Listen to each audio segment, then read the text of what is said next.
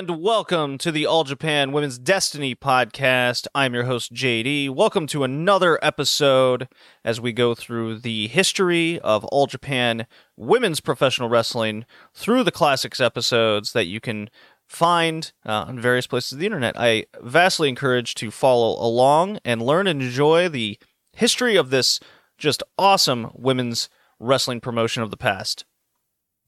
This is a spin-off in conjunction with the Red Leaf Retrocast. That is the proper episode where these come from. We hope you enjoy our audio and our discussions over the various wrestlers and the matches in which we go through the ages. If you like what you hear and you want more content, please consider checking out the Patreon. That is patreon.com/redleafretrocast, all one word, where we also cover LLPW, various other women's wrestling promotions of the past, and the project that the whole reason it exists is the Joshi 2010's journey, where we go through coming out of the dark ages of Joshi professional wrestling and really learning and having fun with wrestlers that we're very familiar with to this day to ones that we may have missed out on. I hope you enjoy the audio you're about to hear covering AJW. And if you want more, please, again, consider signing up to the Patreon and leaving us reviews over at iTunes, Spotify, and the like, all your favorite podcasting outlets in which you listen to AJW and the Red Leaf Retrocast. Enjoy.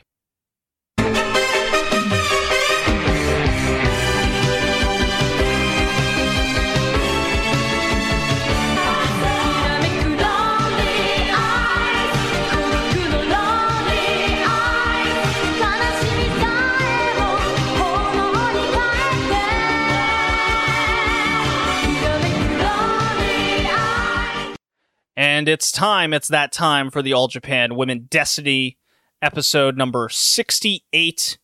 We are in February and March 1993, and these are more or less house shows. We're building to a number of different things. We're trying to get new talent highlighted. Maybe we'll see some fresh matches here. And this was kind of the Toshio Yamada, Manami Toyota, and Debbie Malenko show, where we got the Team Gold combo here, and Debbie Malenko getting really highlighted throughout the months of February and March. And there's some big shows in between. We'll get to those probably in the next episode. We'll fill it in.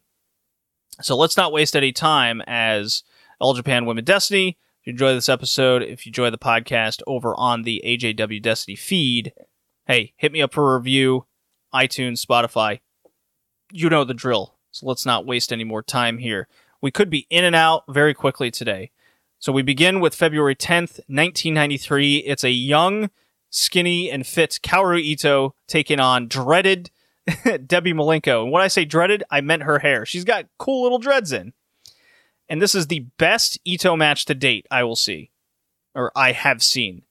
Debbie Malenko has developed a style and build off of her losing effort to Hokuto just last month, as she concentrates so much of her game now on quick, fast submissions around that armbar in various like shin ankle lock situations. While Ito, on the other hand, is very much a developing go-go-go style wrestler, spam finisher of her straight-legged double foot stomps. She just runs around the ring and does that other than just the basic AJW rookie things.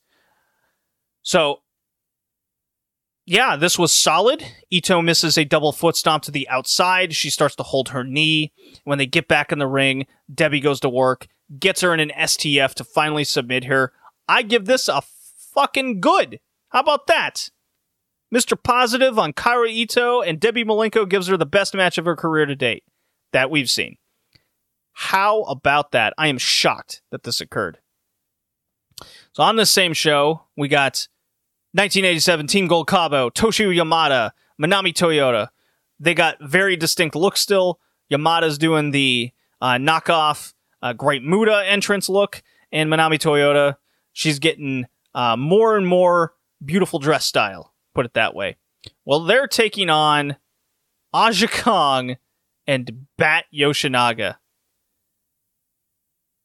This match at least kept Bat out as much as possible, so it ended up being pretty good. A couple instances of Kong fending off Gold Team Combo solo.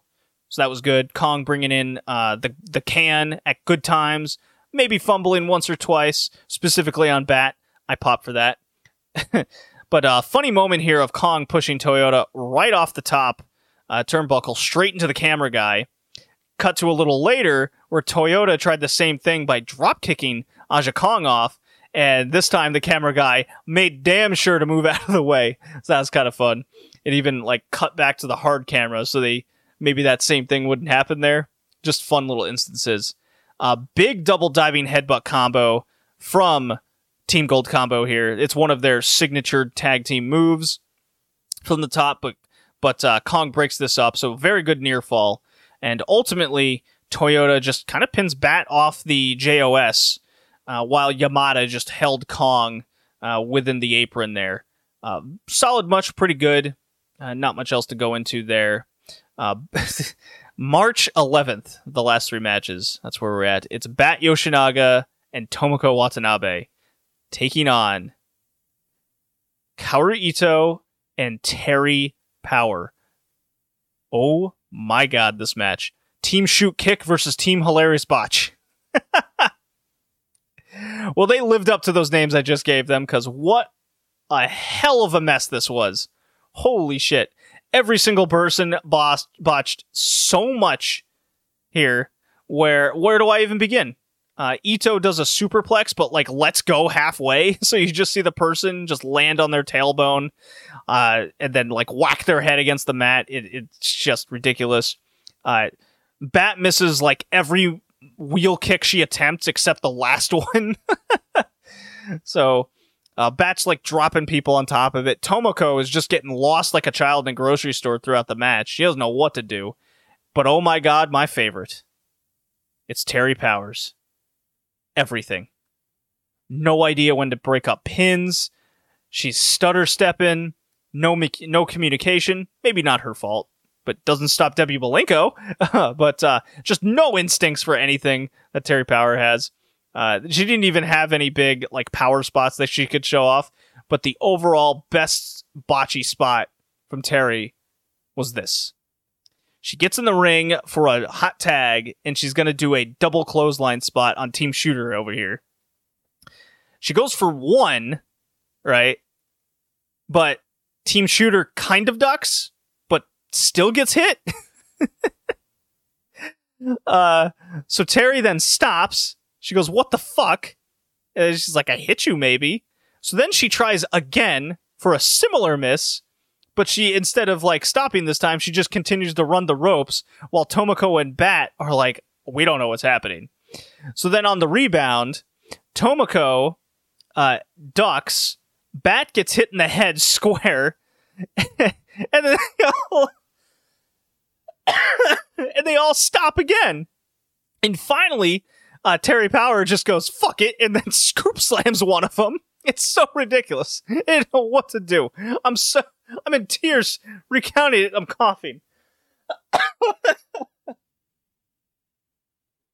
Oh my god. This match was so bad it was good. Bat pins Ito off of actually hitting that wheel kick I mentioned earlier. What an atrocity this was. I love Terry Power. You never know what kind of match you're going to get out of them, but you know it's going to be a mess. She's going on, I think, 10 months of this promotion now, and somehow she's still here.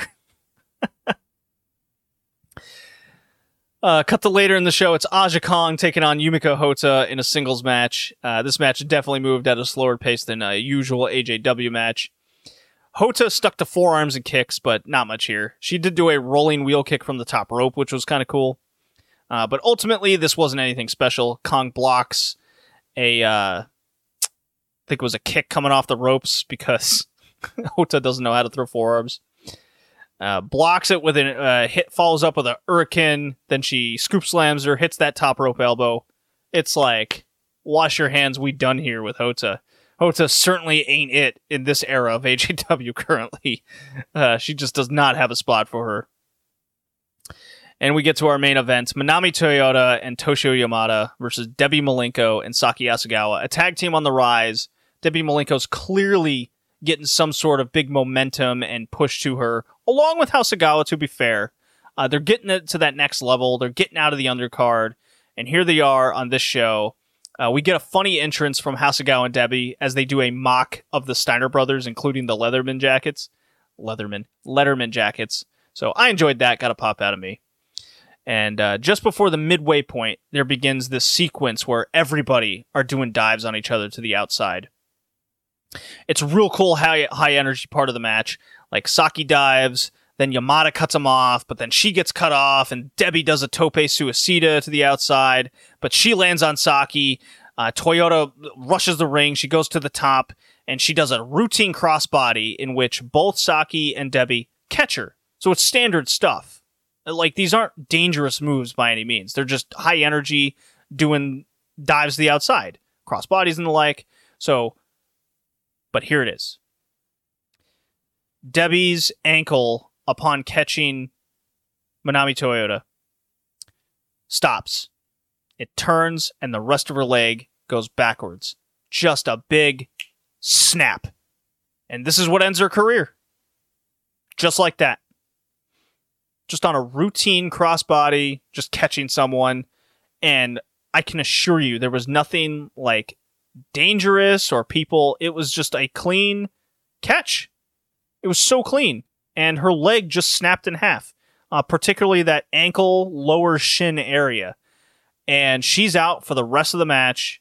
Doctors like kind of don't know what to do.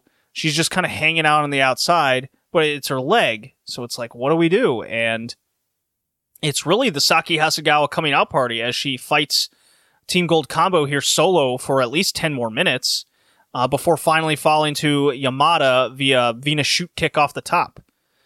This is a real strange. This is a real shame because, like I just said, Debbie Malenko clearly had momentum to be moving up the card and getting in bigger positions, and she had reached this exciting moment in ring with her abilities and what she was able to focus on, and she developed a lot of chemistry with these women.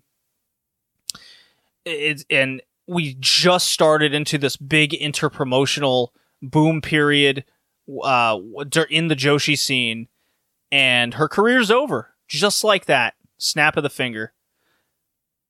And she's not the only one. Just last summer, we got Bison Kimura retiring due to her shoulder and neck going out. And then it was a couple months later in, I think it was early September, just after the Grand Prix had ended, that Mariko Yoshida, who was also on a big push and momentum up the card. I mean, she got a lot of points in that Grand Prix, making it to the quarterfinals against Inoue and winning. And she just took like a routine running the ropes, and she just missed it low, and her neck snapped back, and she's going to be out for like 2 years. So we just lost 3 people, one veteran, more or less in context, and 2 people getting pushes up the card in the span of 8 months. They lost that. Man, that's pretty. Plus, Bull Nakano announcing she's going part-time, even though she's still having like 100 matches a year. But regardless.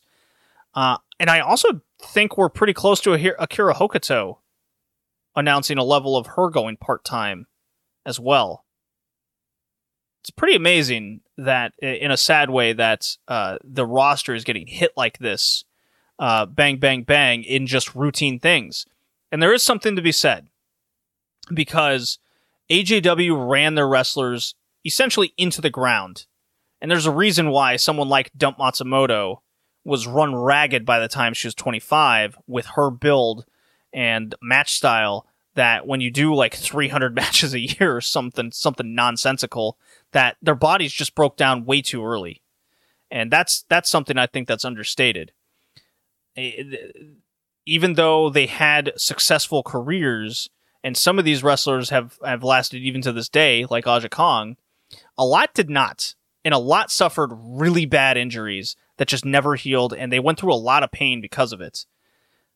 It's just the way this business was at the time, which is a real shame, and it makes me glad that wrestling has evolved away from running 200-300 shows a year and splitting up your roster where you want to run double of what you need, and that way everyone's trying to make these gates all the time. Make no mistake about it, the Matsunagas were pretty much scumbags in how they ran things. It's well documented, and I can't speak negatively enough, even though they are very important in the historical context of women's wrestling. So that'll do it for AJW on this episode.